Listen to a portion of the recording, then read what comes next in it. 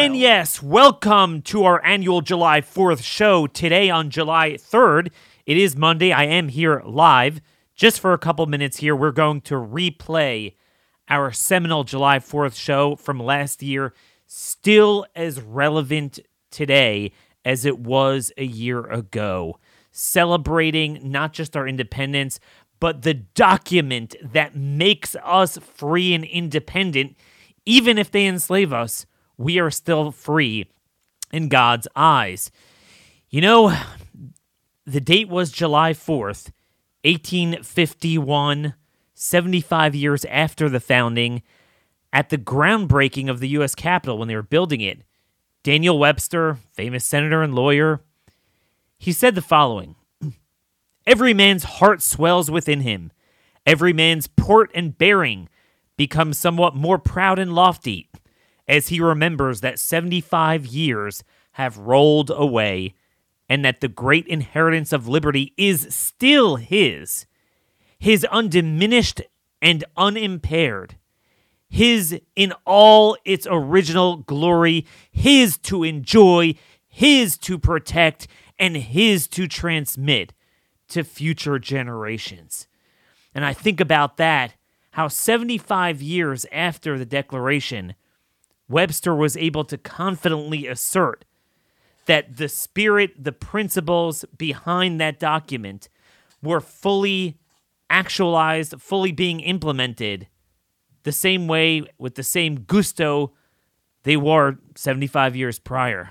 Well, obviously, here we are on the 247th anniversary, and we are no longer the land of the free. And the question is, if we're going to be the home of the brave, if we actually have the guts to fight back. Obviously, today I'm not going to get into the news. We're going to get back into that on Wednesday. We'll be off July 4th itself. But just one news item, we have our own federal border patrol cutting through barbed wire created by Texas military authorities, Texas National Guard, DPS, and creating a pathway for illegals to invade our country that the state tried to erect so they don't come in, undermining the very essence of governance by the consent of the governed, sovereignty asserted in that introduction to the Declaration of Independence. That's how far we have fallen. So the thing is, our documents are amazing. They still are. And as we're going to talk about on the special show, the Declaration really is the perfect document a human could write because it's written asserting godly rights. But it's irrelevant now because our documents are abrogated every day without opposition. Our challenge today is, will we muster the courage to act? We have the principles, and we're going to explain them, but do we have the courage to act? And with that, I wish you a happy July 4th today in 2023, but we're going to go back in time one more year. And fundamentally, we are at a tipping point. We have 3 years left until the 250th anniversary. By then, we will know if we actually rose to the challenge. I promise you, we will know within 3 years whether we are to the point of no return or we are actually returning to something maybe not quite as great as what we founded, but at least built upon those ideals and principles. Happy 4th, and take a listen. Politics without the soap opera, with unfiltered constitutional conservative truth. The Conservative Review with Daniel Horowitz. And welcome back, fellow American patriots and Minutemen standing at the ready to fight anew for our liberty. Welcome to the month of liberty. This is Liberty Month. This is Biblical Pride Month. And the two tie together because our liberty is rooted, yes, in biblical values, biblical truths, and self-evident truths. This is our annual July 4th episode, and boy, do we need it now more than ever, because what we are confronted with, as you well know, is much greater than anything our founders ever dreamt of, much less actually feared in King George. When Sam Adams stood before that great legislative body, Philadelphia. This was 3 weeks after he signed the Declaration.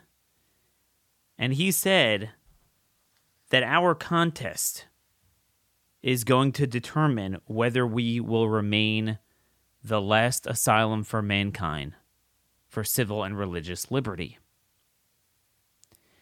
Well, today, we now know we have no asylum left for human bodily autonomy for anything. Every single firewall of the Constitution has been breached. And it's really been breached for a while. It's just now we are suffering the consequences.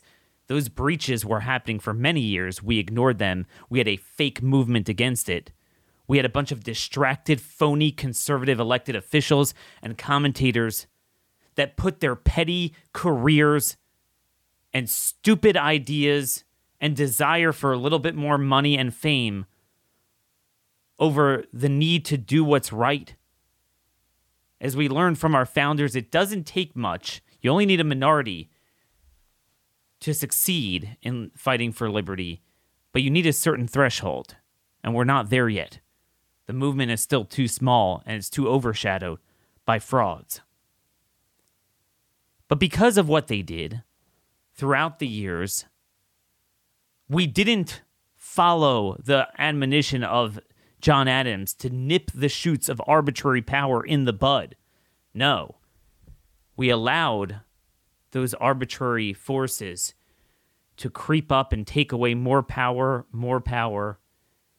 until before we knew it, as they were setting those charges, laying the bombs for years, eventually, the last couple of years, they were able to detonate them one after another in a controlled demolition and destroy everything we need to live, literally, to live freely, life, liberty, pursuit of happiness, up until and including on our bodies, on our breathing holes, inside our bodies.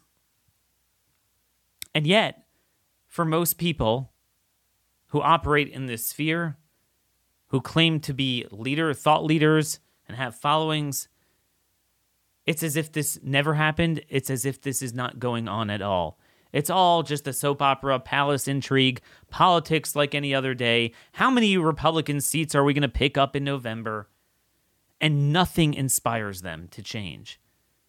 And a big part of that is selfishness. I can't blame them. I'm the one out with barely any advertisers. I actually have none for today, if you've noticed. Dwindling recently. And deplatformed. I don't know. I just earn enough money, just enough to support my family, nothing more. A lot of people earn a good living in this. So that's why you can't count on those that you thought you could count on. We must be those leaders. But first, we must understand what we are celebrating with Independence Day. And there's nothing really unique about July 4th other than that was the date that they signed the document. But it really is the document we are celebrating, not so much an Independence Day. Most modern countries have some sort of Independence Day. But it is the values on which that independence was founded that are immutable, they're everlasting, they speak to all generations, all times, and all locations. It's not a matter of a particular country. If we lose control over one, which we have, perhaps you can go elsewhere, or elsewhere within these 50 states, to abide by, enforce, protect, and live by those values. Independence Day is really more special than Constitution Day. In the past, I've said we should celebrate Constitution Day in September instead of Labor Day. That would be September 17th. But in many respects, our Constitution is over with. It's meaningless. Now, if we ever got what we wanted, self-separated, we would start off abiding by it until we're able to convene a convention of the states and, tweak and update really what needs to be done. But until then, it's a meaningless document. Okay, and it's time we slay that sacred cow. The only thing the Constitution is being used for is to prevent us from fighting back against their violations. Okay? Again, not to say that we're just going to go rogue and do what we want, but in terms of fighting back against their breaches, we have to remember we could shout Constitution all we want. The Constitution is meaningless unless you abide by and enforce the desiderandum of the Declaration of Independence. The Constitution was not a perfect document. The Declaration was a perfect document. Why? The Declaration is sacred. Not sacred like the Bible, but it was built upon the most foundational biblical principles, self-evident truths of God-given rights. Constitution is a technical charter. It's like a contract. A lot of technical stuff in it. A lot of it was a close call, could have gone the other way. Founders were divided, and they understood it doesn't necessarily, not all of it speaks to all eras, and it could be updated. Obviously, you have to have the proper process, but it was updated for 100 years without the proper process, and here we are today trying to cling to a dead document. The Declaration is what matters more. Because a constitution, again, constitutions don't guarantee you rights. They guide, they direct, they could inspire, but they don't implement them.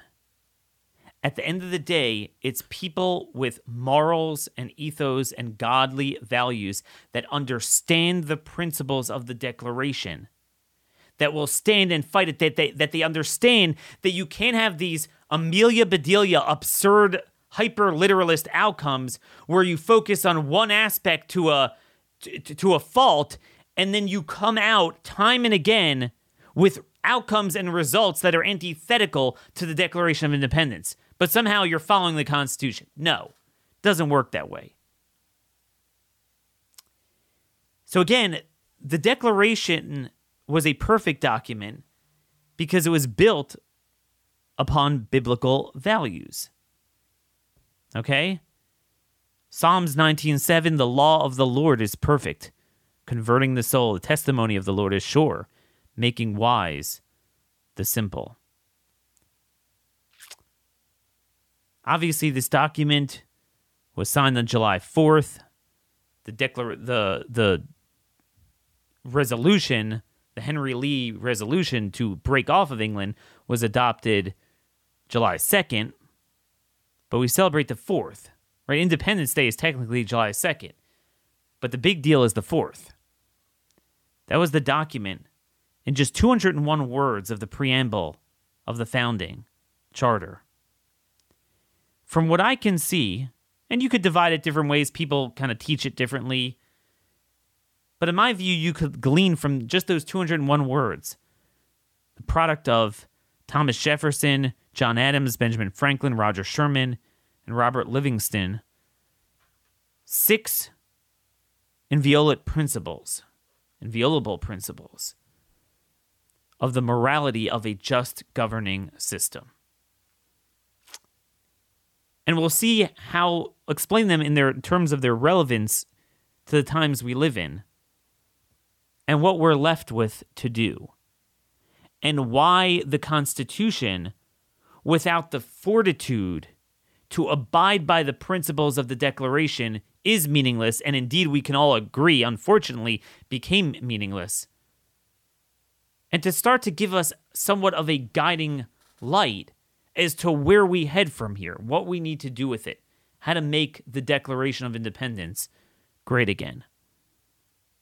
So the first principle, that individuals are born with natural rights that come from God, not from historical precedent, not from English common law at the time, not from the democratic whims of the majority in a given society, and certainly not the oligarchy or a monarchy. And that in itself was a novel idea at the time.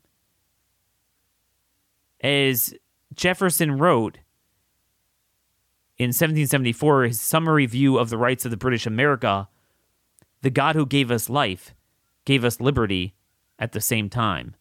The hand of force may destroy, but cannot disjoin them.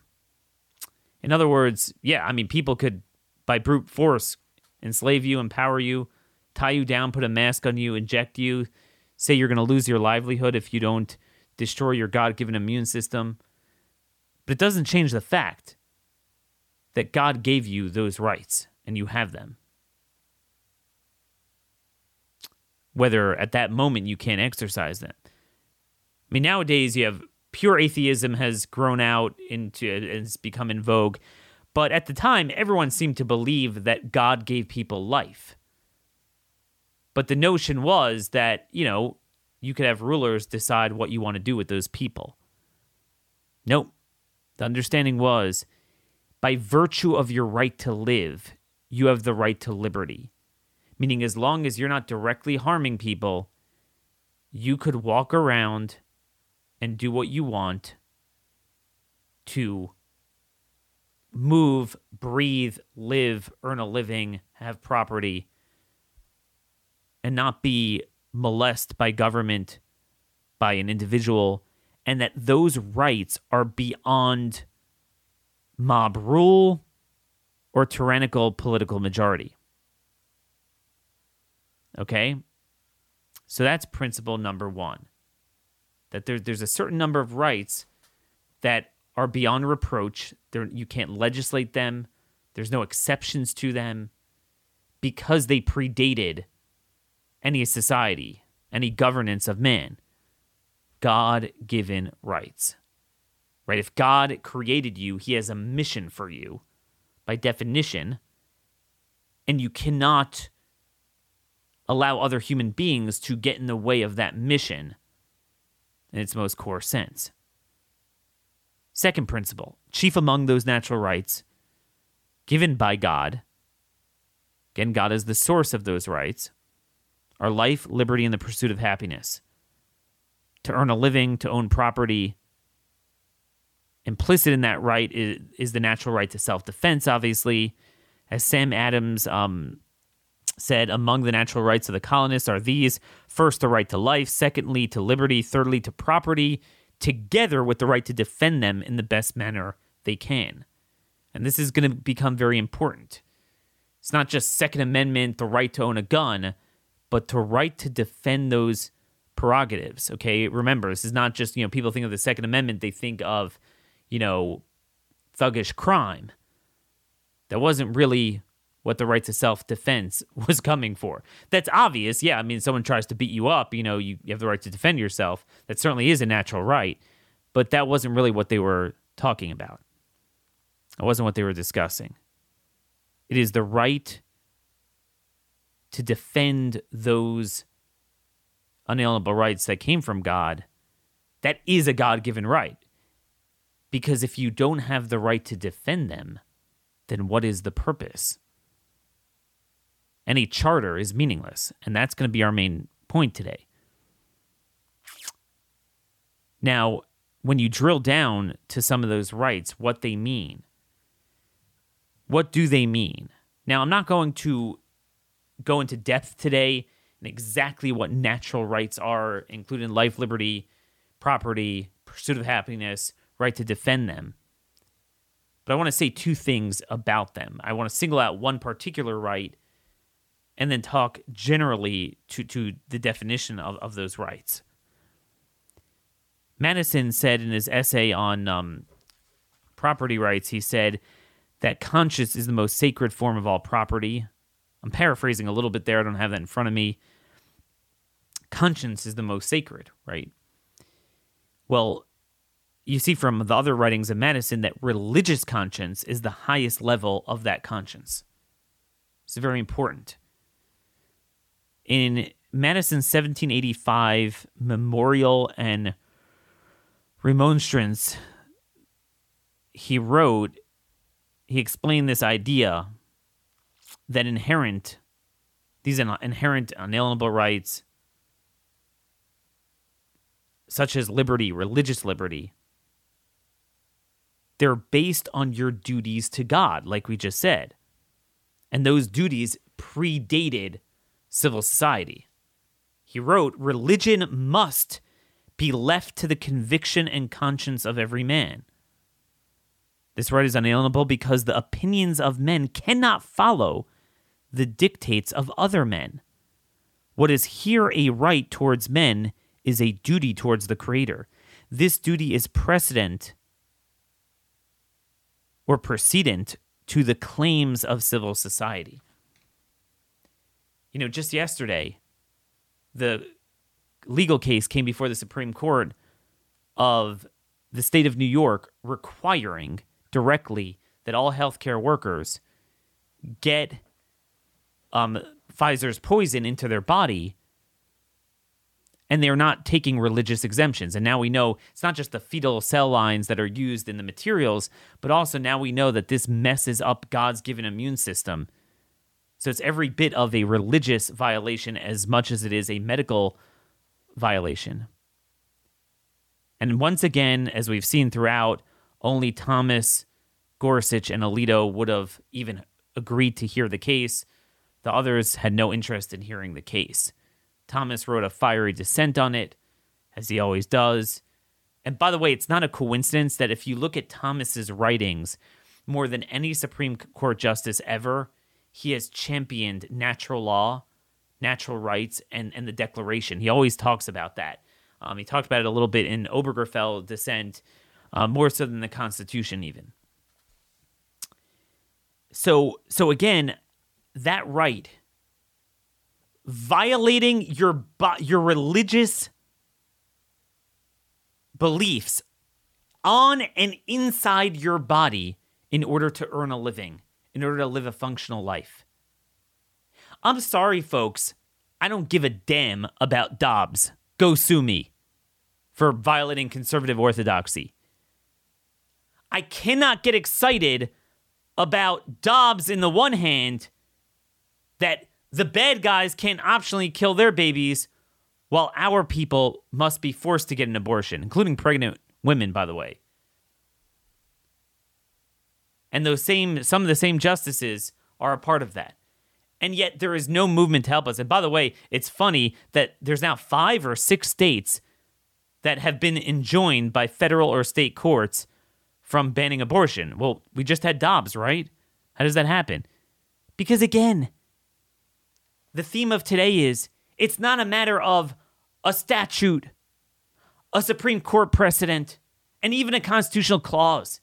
It's your willingness to fight for them. One side is willing to fight. They'll take you to court afterwards. Okay, well, fine. We can't. The states have the right to regulate abortion, but to what extent? We're going to test those limits now. And we're going to go to some dirtbag lower court judge and do what we want. They do that every time. I warned you, they're going to do that. We can't play this game. Oh my gosh, we won an election. Republicans won an election, or we won a Supreme Court case, and then we go home. That's all the Fox News-driven phony conservatives want you to do. You have to fight for it every day. You have to organize locally and make it an anathema to do against what we say. That this is where we're going to stand. We're not going to tolerate views and people that violate these rights. This is going to happen. We're going to elect governance locally, at least in areas where a majority of the people say they believe in what we believe in. And we're going to fight for it. And we're not going to accept anything less than it. And we're not going to care if a Supreme Court says, no, you don't have, the rights are upside down. Or if a lower court violates a Supreme Court that did the right decision. But anyway, that is in principle too, life, liberty, property. Religious conscience is the most sacred, and that's being violated now, and no one wants to fight for it. You talk to the average conservative, oh, COVID's over with. No, it's not. They're just getting started. The other thing I wanted to mention while we're on principle 2 is also really channeling Madison. Madison was against the Bill of Rights because we have the Declaration of Rights, Declaration of Independence, and the various state declarations of rights. People forget the Declaration is a beautiful document. It's very terse.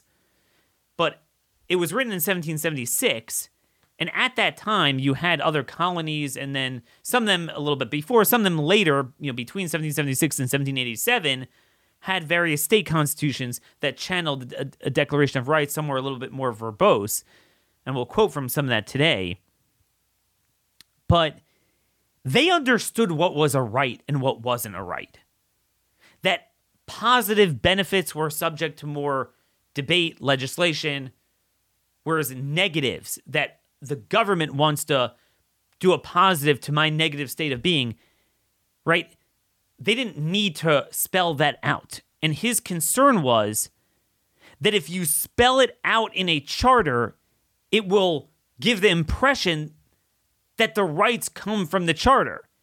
You see what I mean? Everyone thinks, oh, where are my rights? Let's look in the Constitution. No, the Constitution was a technical charter of what government should do, can do, and in what context, and what are the procedures, checks and balances, the different powers of the respective branches. It was more of a technical document. It was a necessary document. But they didn't want to put the rights in there because rights was for the Declaration of Independence. And rights were understood. They understood what natural law was. The minute you start spelling it out, meaning, could government create a rule that says everyone has to go out of their home buck naked? You're not allowed to wear clothes. Well, show me where in the Constitution it says that. Well, the Constitution didn't discuss that at all. Okay, but then we had the Bill of Rights. And you could sit and kind of, finagle different things, different clauses of it. Bottom line is it doesn't say it. But it's self-evident. It's self-evident truths that a government from local, state to federal, but even local and state, cannot do that to you. And yet, 90% of conservative thumbsuckers, and to this day, it's the supermajority on the Supreme Court, they believe in Jacobson. That a government could force injections upon you, take away your life, liberty, and property if you don't do that. You have no pursuit of happiness if you don't do it. And they could literally, in order to go anywhere to live a functional life, anywhere, could force... This is even worse than saying you can't wear clothes. Here we're putting a positive on your negative, that you must put a particular article on your breathing holes. So this is how we have this absurd outcome of where we have more gun rights than ever, but then you could carry a gun, but you have to walk with bondage on your nose and mouth. Because I'm reading the charter like Amelia Bedelia. It says bear arms, but it doesn't say you have the right to breathe. Ha ha ha. No, doesn't work that way. But that was his premonition, and he was right. He was right. Ironically, it was the anti-federalists who were even more concerned about protecting rights and were very concerned about the Constitution that needed to be placated. George Mason, Patrick Henry, and Madison promised that he would introduce it as a member of the House in the first Congress, and he kept his promise. But originally he was opposed to it because of that very reason. And I think he was right. You don't want to start putting rights in a constitution. Constitution is a governing document. This document laid out what they felt didn't need to be laid out, but nonetheless needed to be laid out, self-evident truths. Okay, so we went a little bit long there, but I think that's important to where we're headed. Number 3. Okay, you have rights. That's great. What are you going to do about it? Number 3, that individuals form a government as a social compact, not to infringe upon those rights. No. Just the opposite, to protect those inalienable rights from threats in a way that could not be managed without some governing body. And this was the vexing question. Any form of government is an evil, but a necessary evil, but it is an evil. And they understood. And this was, they never, and this is why a constitution can't be perfect. Because then once you have a governing body, you need a constitution. Constitution is never going to be perfect. It was a great document. It was the best one we ever had. It certainly needs to be updated for the times we live in. As we well see, it didn't, prevent them from destroying us. Declaration was a perfect document. But it's when you get to number 3, which is hard, because God created us. His ways are perfect. His creation is perfect. With that, he gives us the right to liberty. Okay, but here's where the heavens are to God, and the land he gave to mankind, right? It says in Psalms. So now we have to govern. This is where things get hairy. Because you can't have no government. That's what they were saying. You have to have something. Because if you have nothing, then it's the strongest men will go and beat you up and control you. It's great you were created by God, but that's nice. But now your liberty is up to us. So you need some sort of civil society to create some sort of governing body to protect those rights. Whether they're thugs, whether they're Bill Gateses, whether they're, robbers, you need to do justice, ensure tranquility, and that's the preamble of the Constitution. But that's dictated here. But you can't lose sight that the purpose is not to do whatever they think is nice to do, even if it infringes upon your rights. No, the main purpose is to find how your rights are being infringed upon and to use the government to combat that.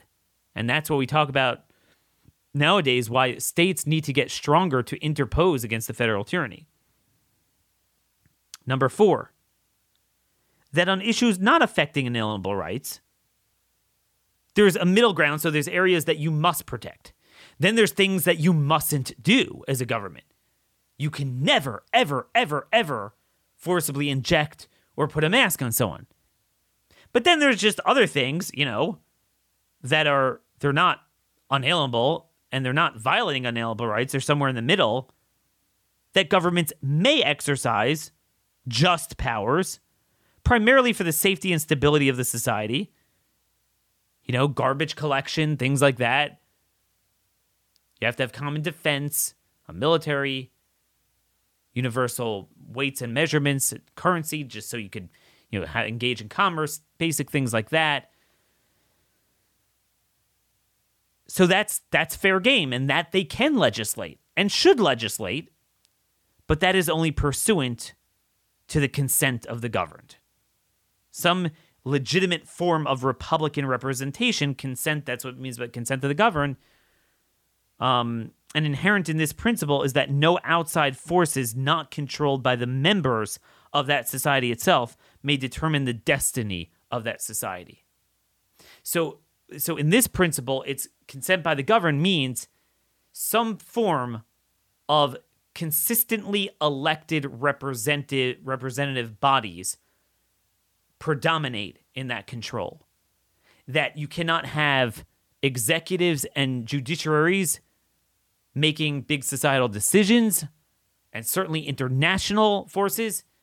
And as I've talked about in my book, Stolen Sovereignty, it also is not just political, but geographical and jurisdictional sovereignty. If you have a society that initially lays claim to a land and they have a governing society based upon that to do justice, to preserve those unalienable rights, well, you can't have other people force their way on that society, not pursuant to the rules of that society of how to admit other members.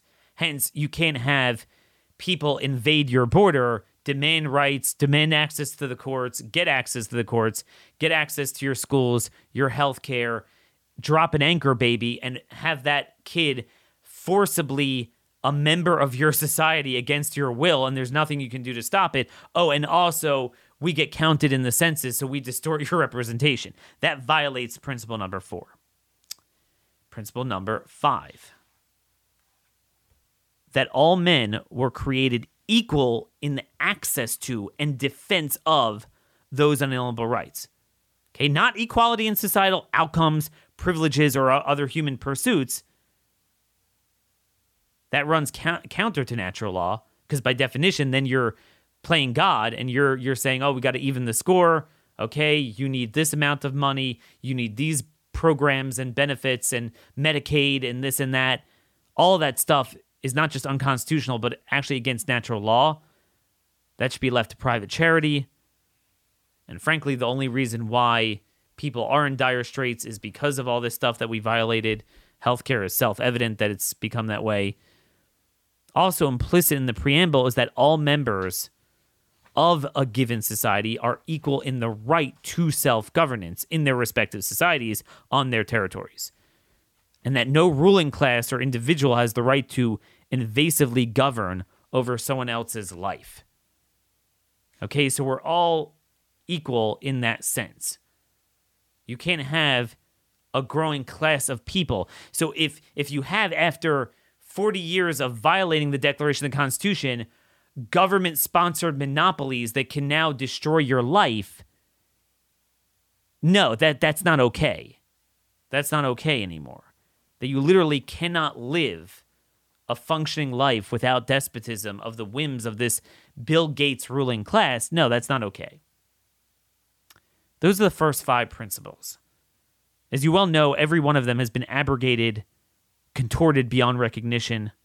Up is down, down is up, in is out, out is in. What is antithetical to a right is the highest right under the current utopia. What was the foundational God-given right is now criminalized. And that's where we are. Which leaves us with the main course of today's show. The 6th principle mentioned in the Declaration, for without it, the Declaration is just as toothless as the Constitution, which became toothless. And that is, when a long train of abuses and usurpations of the aforementioned principles continue without any other recourse, I'm just paraphrasing the Declaration here, the people have the right, indeed a duty, to rebel against that existing system. And that's the one that's taboo to talk about, but it was the most important thing. Here's what they understood. Okay, here's what they understood. There is no perfect document you could write. Let me quote to you, give you a couple of things to think about. Thomas Paine wrote, "It is a perversion of terms to say that a charter gives rights." For 2 reasons. Number one, it's not true. Your rights come from God. That's the point of the Declaration. The Constitution is now, the Bill of Rights is now synonymous with the Constitution, right? Oh, you have the right to free speech. You have the right to due process. You have the right to not to be, people say, why can't the government come, the FBI come, you say, I don't like what Joe Biden's doing. I don't like what's going on here. The election was stolen. I think, COVID fascism is horrible. The vaccines are killing people. Why can't the FBI kick in your door and just grab you and throw you in jail? Why? Well, you say, it's unconstitutional. It's true, but that's not why. It's because it violates your God-given rights. If you didn't have that charter, it would still violate it. But Thomas Paine's also saying another thing. They don't give you rights practically because it's just a parchment paper, as Madison said. I don't have the quote in front of me, but it's a parchment paper that it's meaningless if the people don't form strategies, societies, civics, in politics, policy, law, and culture to enforce it and safeguard it. It's nothing. We could wave the Constitution in front of them all we want, and they'll laugh at us, and now they openly say, screw it. And they've always said that. They just said it in more scholarly terms, but people like, Ruth Bader Ginsburg and Marshall and Brennan and all these guys over the years in the Supreme Court, they had a more artful way of saying the Constitution sucks and we're just going to update it. And we just went and played by their game. John Dickinson in Federal Farmer, very interesting discussion. He's discussing, how do you define the contours? So there's government powers, there's human rights. Where's that gray area? Where's the line where, you start legislating, you feel you have a power and you have a duty and sometimes a prerogative to legislate a certain thing? Or nowadays where we don't believe in legislating, to just declare through edict, the courts or the executive branch or the masters of the universe at Davos. Well, where are the rights? So there's always going to be a conflict. So he wrote the following: "It is said that when the people make a constitution and delegate powers, that all powers not delegated by them to those who govern is reserved to the people, and that the people in the present case have reserved in themselves and in their state governments every right and power not expressly given by the federal constitution to those who shall administer the national government.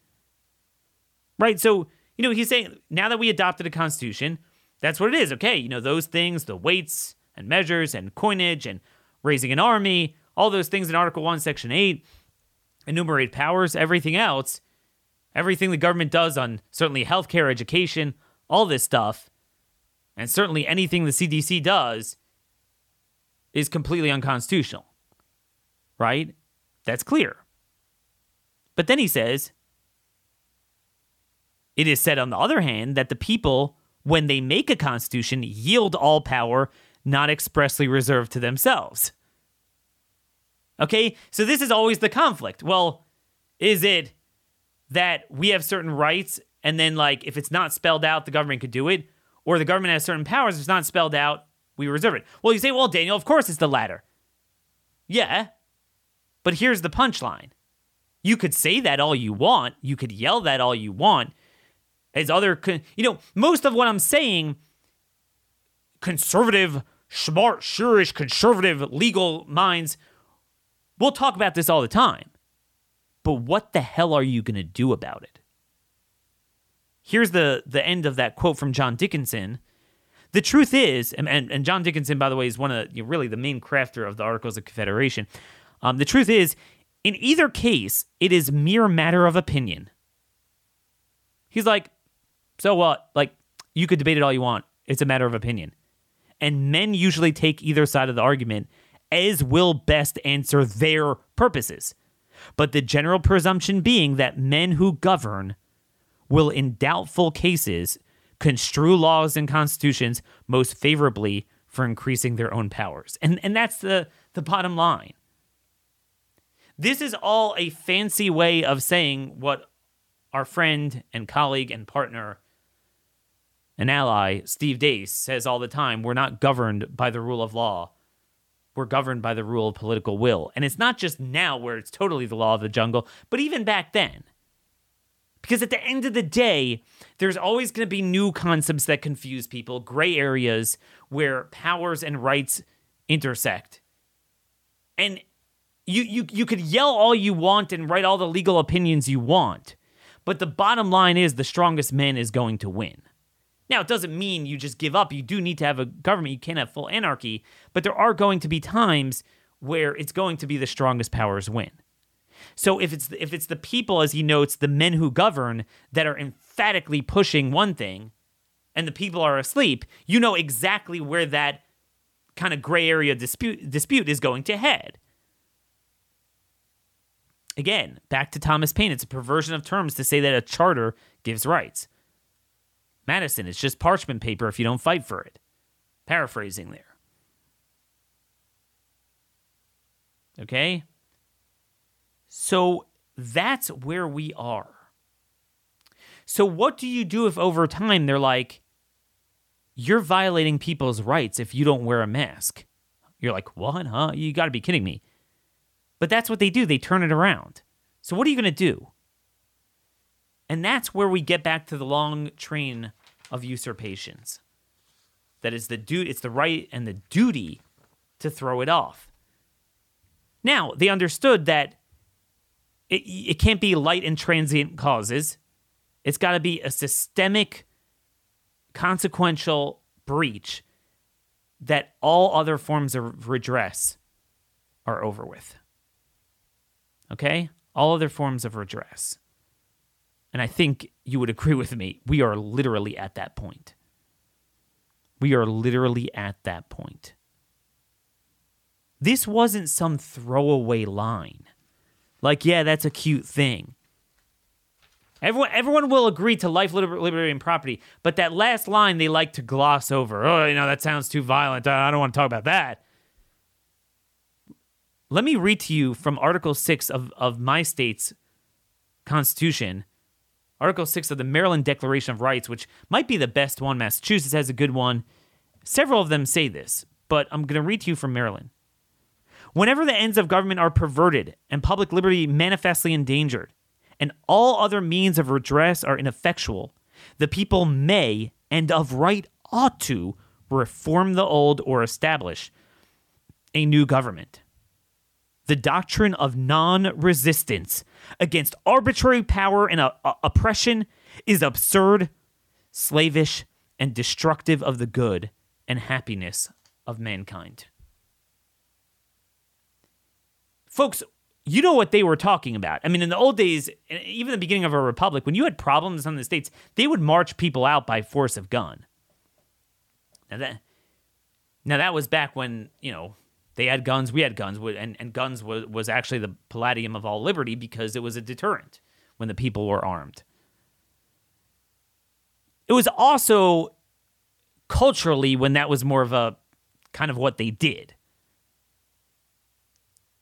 So I just want to make it clear, from a moral standpoint, we are light years beyond that trigger. When we have the right to abolish this government, and these people should be swinging from trees. And it's not even close. Our founders were never in this predicament.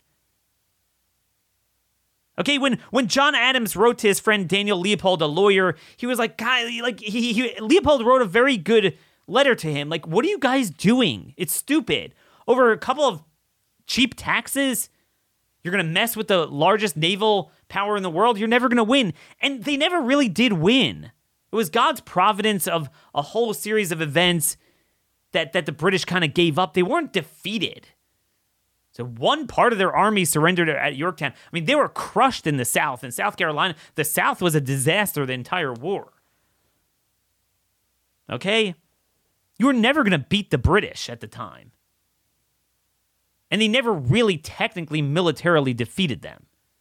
God placed in their hearts, through the bravery of those who did fight, that, hey, it's, we've kind of become so, divorced from each other over the last 100 years. Let's let it go. And partly that's to King George's credit. As a king, he was less of a megalomaniac than the supposedly democratically elected leaders we have today. At some point, you're like, okay, it wasn't worth it. These guys today, they will fight to the gates of hell with every last breath in their soul to control you. They'll never give up. But anyway, Adams told him, nip the shoots of arbitrary power in the bud is the only maxim which can ever preserve the liberties of any people. That's what it was. So they weren't even in the position we're in. If you read Patrick Henry's Give Me Liberty or Give Me Death speech, go ahead in honor of July 4th and read it. What he was coming to answer, again, was the fact that, the complaint was, number one, things aren't so bad, and number two is, how are you going to defeat the British? It was a very good argument. But his point was, it's going to get worse and worse, and you got to fight back while you still can. When you wait until they have you in shackles, and have your mouth duct taped, and have your body injected, and closing your businesses and churches, with which King George never thought of, then you can no longer fight back. And that's kind of where we are today. So Daniel, shouldn't we have a revolution? Well, yeah, of course. We should have a long time ago. It's certainly after COVID fascism and everything they're doing violated every clause of the Constitution, of the Declaration. But now we're at the point where we can no longer do that. That option is off the table, not because we're more enlightened and we don't do things like that. It's because, frankly, we can't succeed at it. That's the only reason. But on the other hand, so it's harder because, they did self-govern and the British were across the world. They had to come over with an army. Here it's from within. There's no way you could rebel. But on the other hand, it's also much easier. Thank God we are not called upon to pledge our sacred honor, our fortune, our lives to take up arms as they called for at the end of the Declaration. We don't even need to do that. If you merely had other people do what we're trying to do here, buck the system, and that includes the conservative establishment, Fox News, the Republican Party, speak truth to power on the issues. The polling data shows people are with us much more than they were with the Patriots at the time. They want this change. Moreover, because of Madison's design, we're not on our own. We have a political structure in place to govern. The doctrine of least magistrates, 3,000 counties, 50 states. And we have numerous counties and states where 80% or 60 to 80% of people agree with us, and almost nobody agrees with the extent of what the governing class is doing in those parts of the country. Really, almost any part of the country, but certainly in those areas. If merely we took the freedoms that we don't have a parliament. We don't have King George. We have the choice to elect, but not just elect, but to pressure and make it unacceptable for county officials and state legislatures and governors and corporations and NGOs to screw with us. If we wanted to get drag queen time stopped, it's in our power to get that stopped in many, many parts of the country. We don't need the whole country. It's lost anyway, but it's fine. We need an asylum left to mankind for civil and religious liberty. I'll take one state, but we could probably achieve it in 15 to 25, easily. National divorce. That is the manifestation, the fulfillment of a long train of usurpations. And what it means is you cannot get caught up in the axle of when they violate 10 clauses of the Constitution. Well, then we're bound. Like, for example, Daniel, could a state fight back against, could a state deport illegals? Could a state make its own energy policy? Isn't that interstate commerce? You can't get wrapped around that when they violated it and are killing us, and our lives are literally, I mean, we're going to be at the point where you can't drive, where you can't get food. Where I am, it's already starting. Suddenly we're seeing these blackouts, and it's not even like 100-degree days where once in a while you see it. It's like 89-degree days. We need to create our energy infrastructure, and that's not even one of the main issues I talk about. You can't get wrapped up. We need national divorce. Make red states red again. I'm going to say it until I'm blue in the face. Stop focusing on the federal nonsense. It's so easy. Why are people such damn cowards? You know,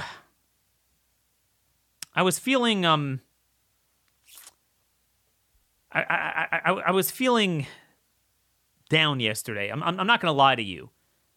I was engaging in self-pity yesterday. I was feeling bad for myself. And I was like, you know, everything I did on Twitter for 11 years is lost.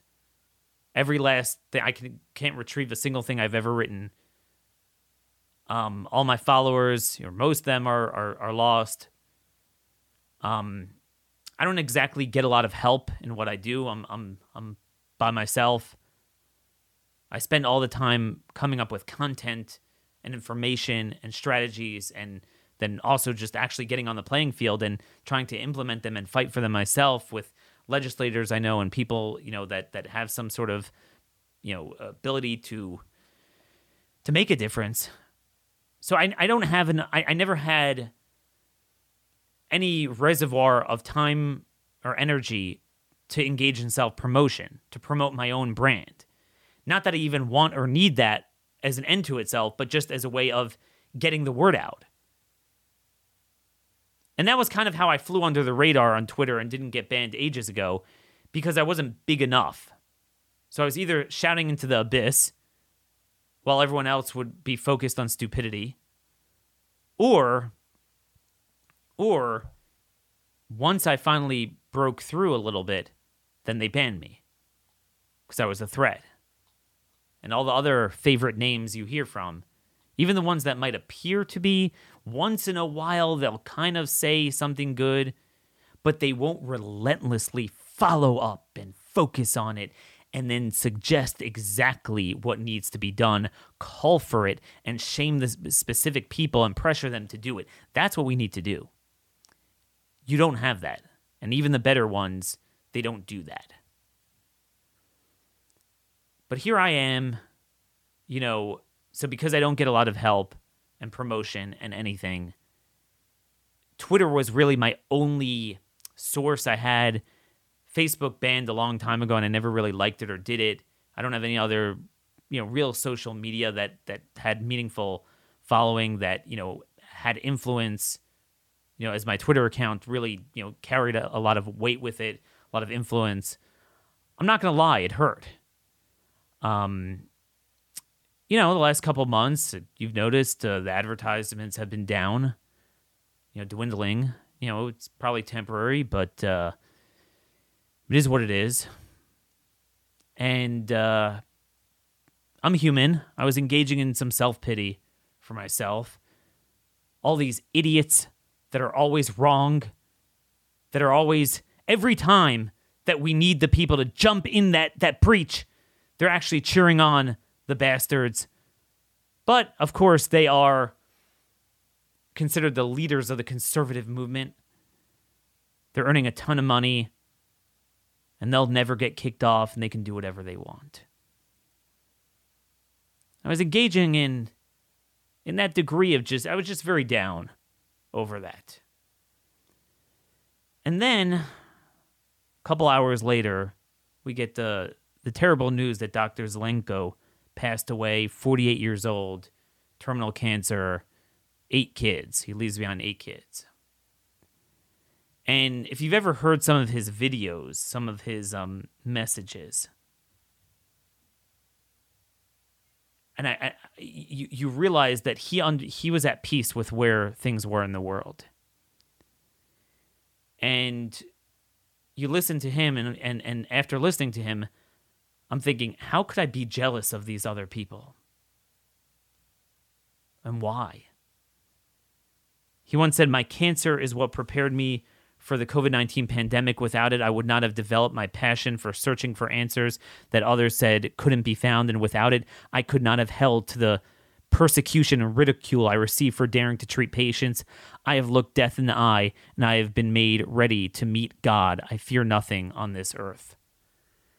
And I never even realized how bad it was. I literally had him a couple months ago. I had him on the calendar for a few days later to come on the show. And it was right then that things took a turn for the worse. So it wasn't meant to be. I spoke to him on the phone a few times. What a godly man. He was just the consummate patriot, scarce patriot, the ideal Jew, lived a life as a biblical Jew, truly had faith in God. And, going back to myself before I talk about Zelenko, for myself, I could have easily been a smart, serious, studious conservative that would have been respected, and I was headed on that path for a while. I worked at the Heritage Foundation, and, even as late as 2013, Mitch McConnell's office reached out to me, "Hey, we like your stuff, let's work together."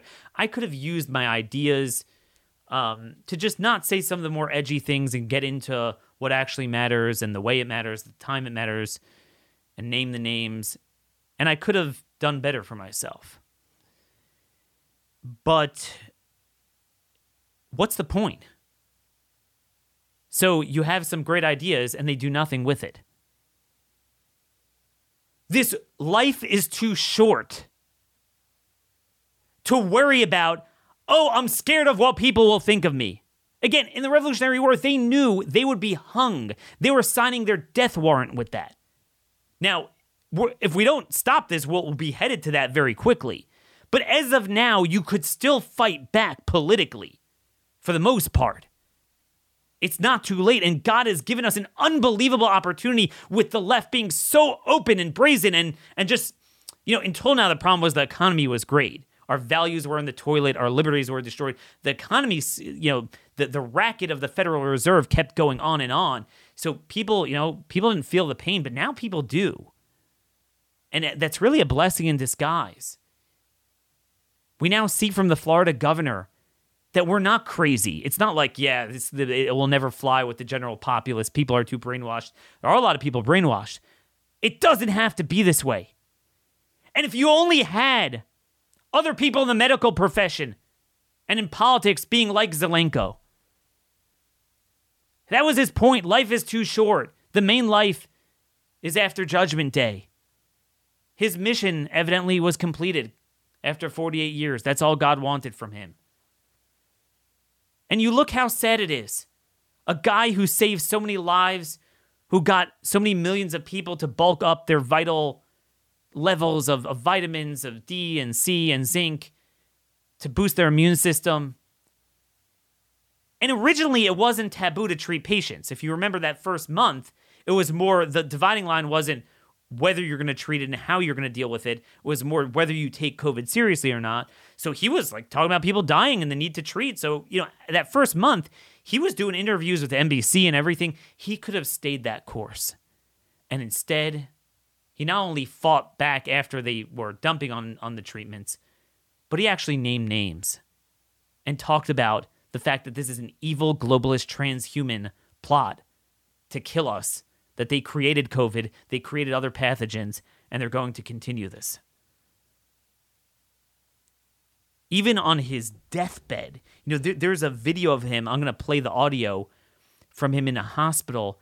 His fine, if you look on Getter, because he was kicked off Twitter, early on, his message, his final message, what he cared about. He knew this was his mission in life. He's like, look, Marburg's, Ebola, RSV, other types of flus.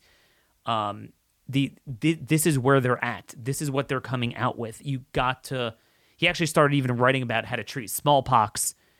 He said, I'm telling you, this is what they're doing. Boost your immune system. That was his public service. I was in awe of him. How the guy had what the cancer did in all the surgeries over all the years. He had every problem in every organ you could imagine. And he was going out there with Peter McCullough and all the other guys, like doing hour-long interviews, up until the very end, because he knew he had a mission from God. Take a listen to his final message for the public. It's pretty obvious what's going to happen right now. The World Health Organization, which is essentially funded by the sociopath Gates, is gaining more and more power over sovereign nations. Gates messaged, I think 5 or 6 months ago, that smallpox is a big threat, and then supposedly was eradicated in 1980, and it was only found in 2 labs in America and in Russia, in DSL level 4 labs, the highest maximum security labs. And yet 5 days after the sociopath criminal Gates said his prophetic words, a few vials of smallpox were found in an unsecure refrigerator in a Merck laboratory in Philadelphia. And so it's not surprising to me now that we're seeing monkeypox. I anticipate global panic about it. This will be the next media horror narrative that will continue the fear campaign and lockdown campaign and mask campaign to create anxiety, isolate you from people you love, and dehumanize you with these face diapers. And so this is their playbook, and they're going to keep on sending wave after wave of their evil agenda until we make internal resolutions to kick the evil out from within us. We should, in my opinion, denounce the worship of false gods, the god of technology, the god of science, the god of corrupt governments, money, power, fame, and reconcile our hearts with our Creator, who's making us anew every instant in time. Isn't that something? Look at how selfless that is. And here I am worried about stupid, getting kicked off of Twitter and not having any support in any platform really, and video platform, or, people working on getting me advertisers and things like that. No one cares about me. And here's a guy that 8 kids at the age 44, 45 gets terminal cancer, terrible bout for those years, is treated like literally garbage.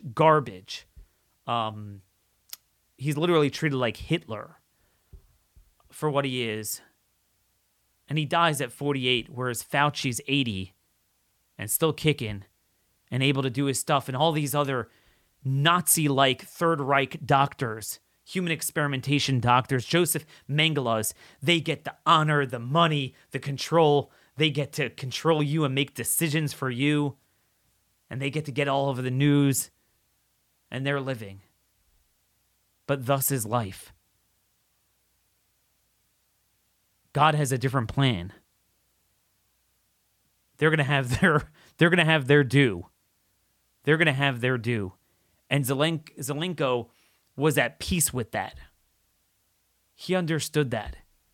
All you can do is, as a person, speak the truth. Even if it's unpopular and makes you look like a kook. But that's all you can do. Voltaire said, "It is dangerous to be right in matters where established men are wrong." But again, is it that dangerous? I listen to people and they're like, they give these war analogies. Oh man, we're taking on fire. Well, I'm going to get hung for this. Really? I mean, look, we're reaching that point, but no, you're not. You're scared about your job. And among the people I'm talking about, moreover, you're scared about scorn from a bunch of psychopaths. That's really what it is.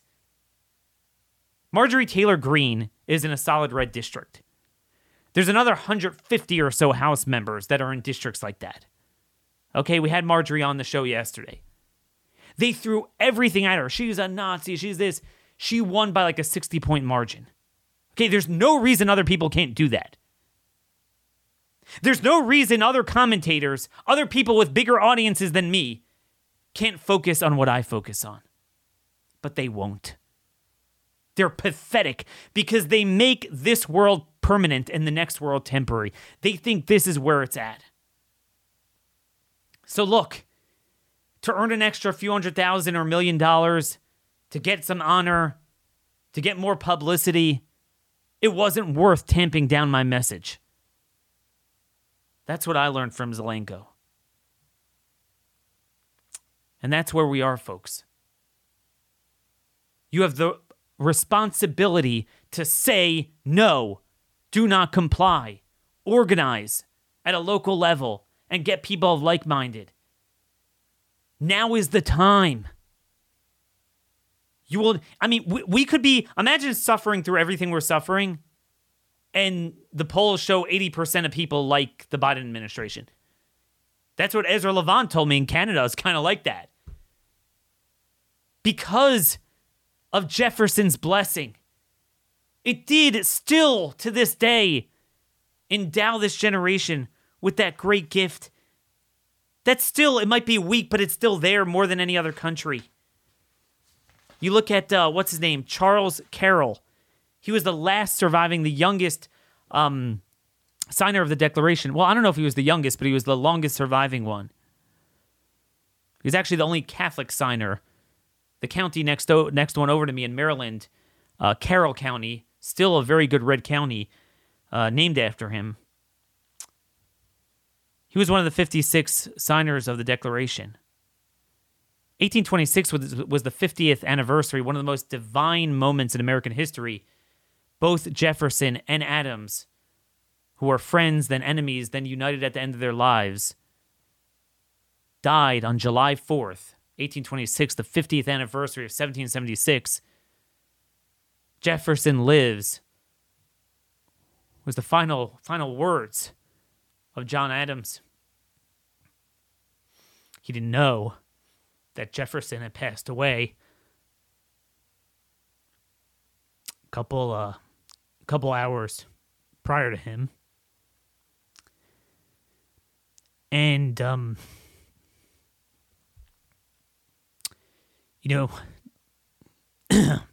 Jefferson obviously didn't live. He died. But what he meant was that principle lived on. So they wanted him to sign a document, a declaration, give a message. What's your message to this new generation that didn't know these people? You're the remaining survivor, right? You're the remaining survivor from the signatories of that document. He was in his 80s. He lived like maybe another 8 years or so. He lived till 95. And his message, this was the end of his message: I do hereby recommend to the present and future generation the principles of that important document as the best earthly inheritance their ancestors could bequeath to them, and pray that the civil and religious liberties that they have secured to my country may be perpetuated to the remotest posterity and extended to the whole family of man. And that's what we have with us. We still have that. And we could fight for it. And we don't need to take up arms. Not yet. It's still, there's a window. It's closing. But it's still there. It's so easy. And you see sometimes how easy it is when you actually get people focused. Because the left they made a mistake. But it's only a mistake if we utilize it. They don't think it's a mistake because they think our movement won't arise and they'll deal with these thumb-sucking, controlled opposition Republicans that are too worried about getting kicked off of Twitter and being canceled. But if we actually use the power we have, the public's on our side more than ever. And you go to certain parts of the country, Biden's approval is down to 15%. Dude, come on. You could do so much with that. There's so much we're leaving on the table. It doesn't have to be this way. It's all because a bunch of selfish, pathetic people who call themselves conservative. And they know who they are. Selfish. They care about their stupid career, their next appearance on Fox, their next book sales, their next tweet. They don't look to build for the posterity, as the founders did. We need more selflessness. And that's, that is the legacy of Dr. Zelenko dying right before July 4th. Truly understood it. And again, decentralization of power, chaos, doctrine of least magistrate. That's what that sixth principle looks like nowadays. How to rebel. That's what it looks like. Jefferson said in 1816, this was already long into the Republic, it is by dividing and subdividing these republics from the great national one down through all its subordinates until it ends in the administration of every man's farm and affairs by himself, by placing under everyone what his own eye may superintend, that all will be done for the best. What has destroyed liberty and the rights of men in every government which has ever existed under the sun? The generalizing and concentrating all cares and powers into one body. That's the key, decentralization. That's what we need to do. It's in our power if we just stayed focused. We can't go on with this, just another midterm election and who's running for president, which is meaningless. The federal government is irrevocably an enemy of the people. Rather than focusing on who's going to lead that, which will never result in a redress of our grievances.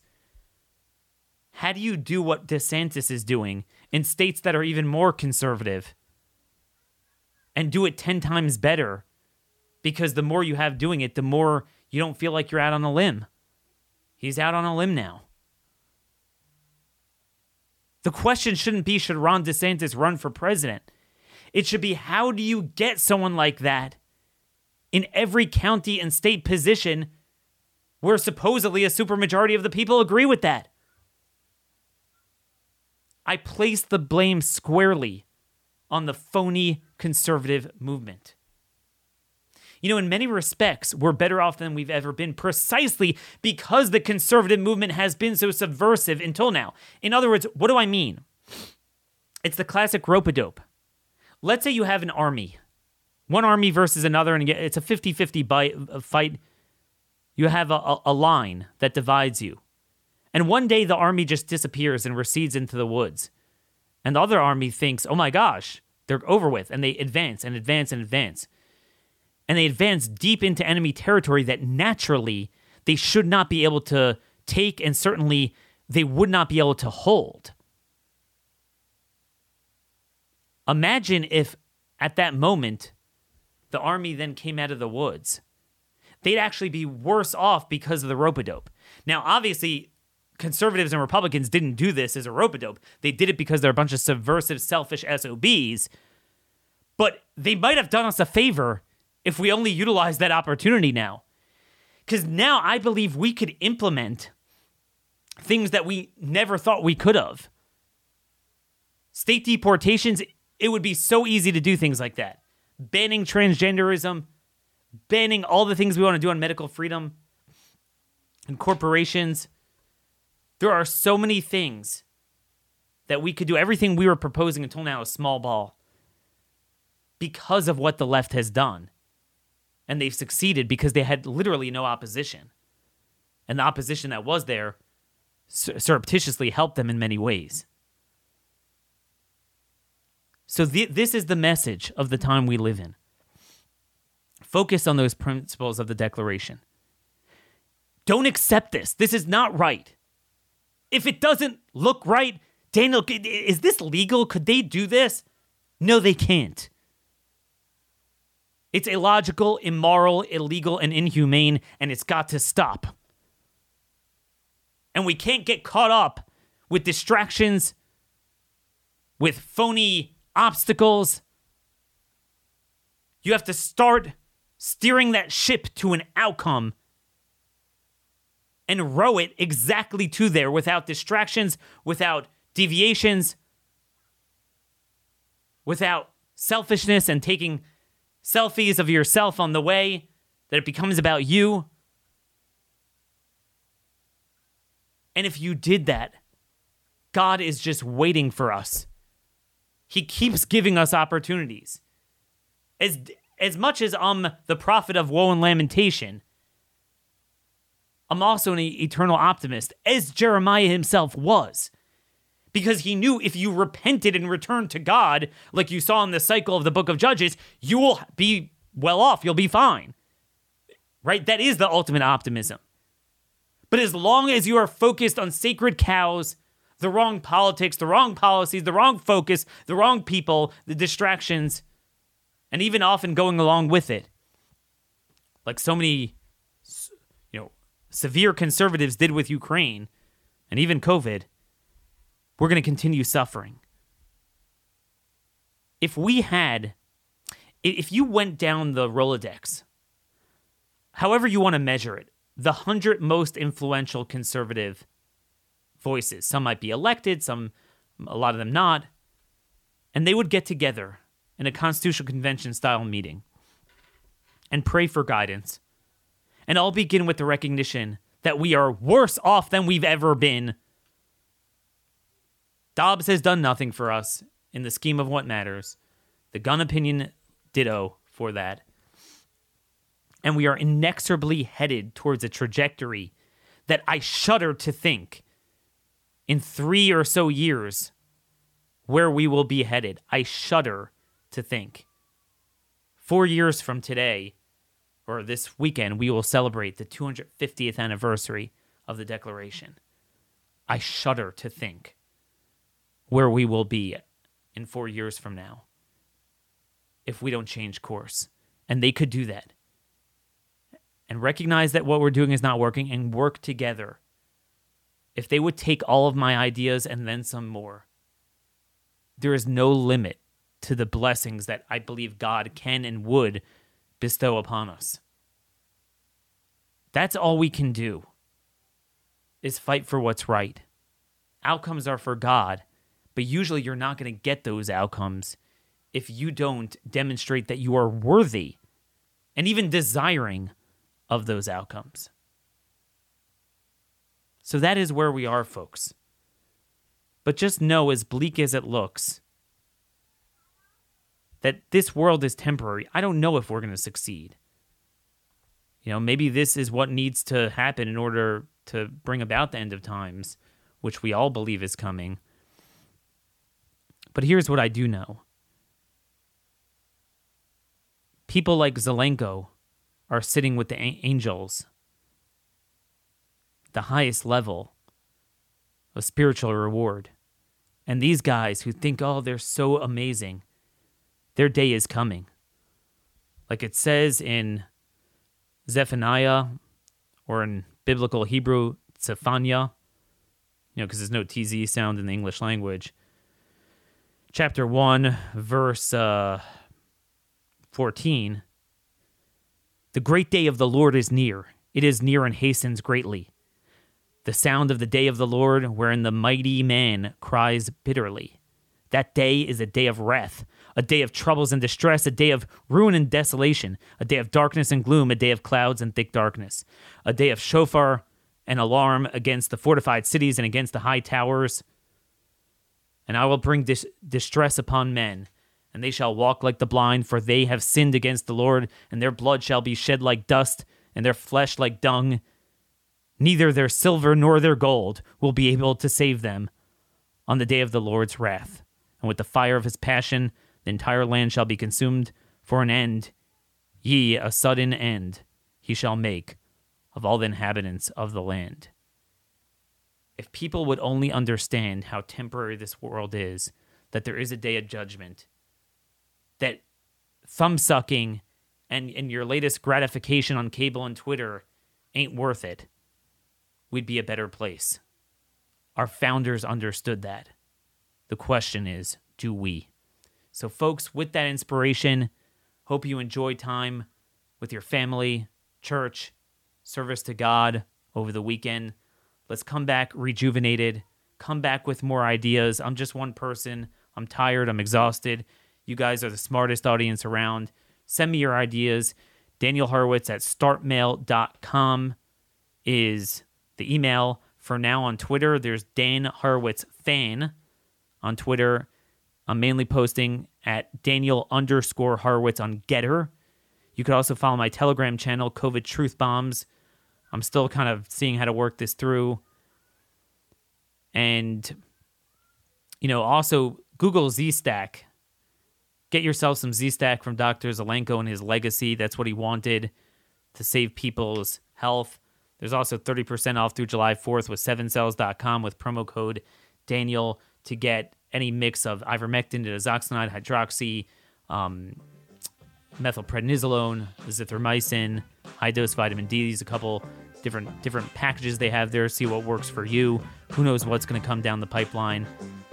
We got to save our lives. God gave us life. It's up to us to protect our life, just like our liberty. Till next week, God bless y'all, and thank you for listening.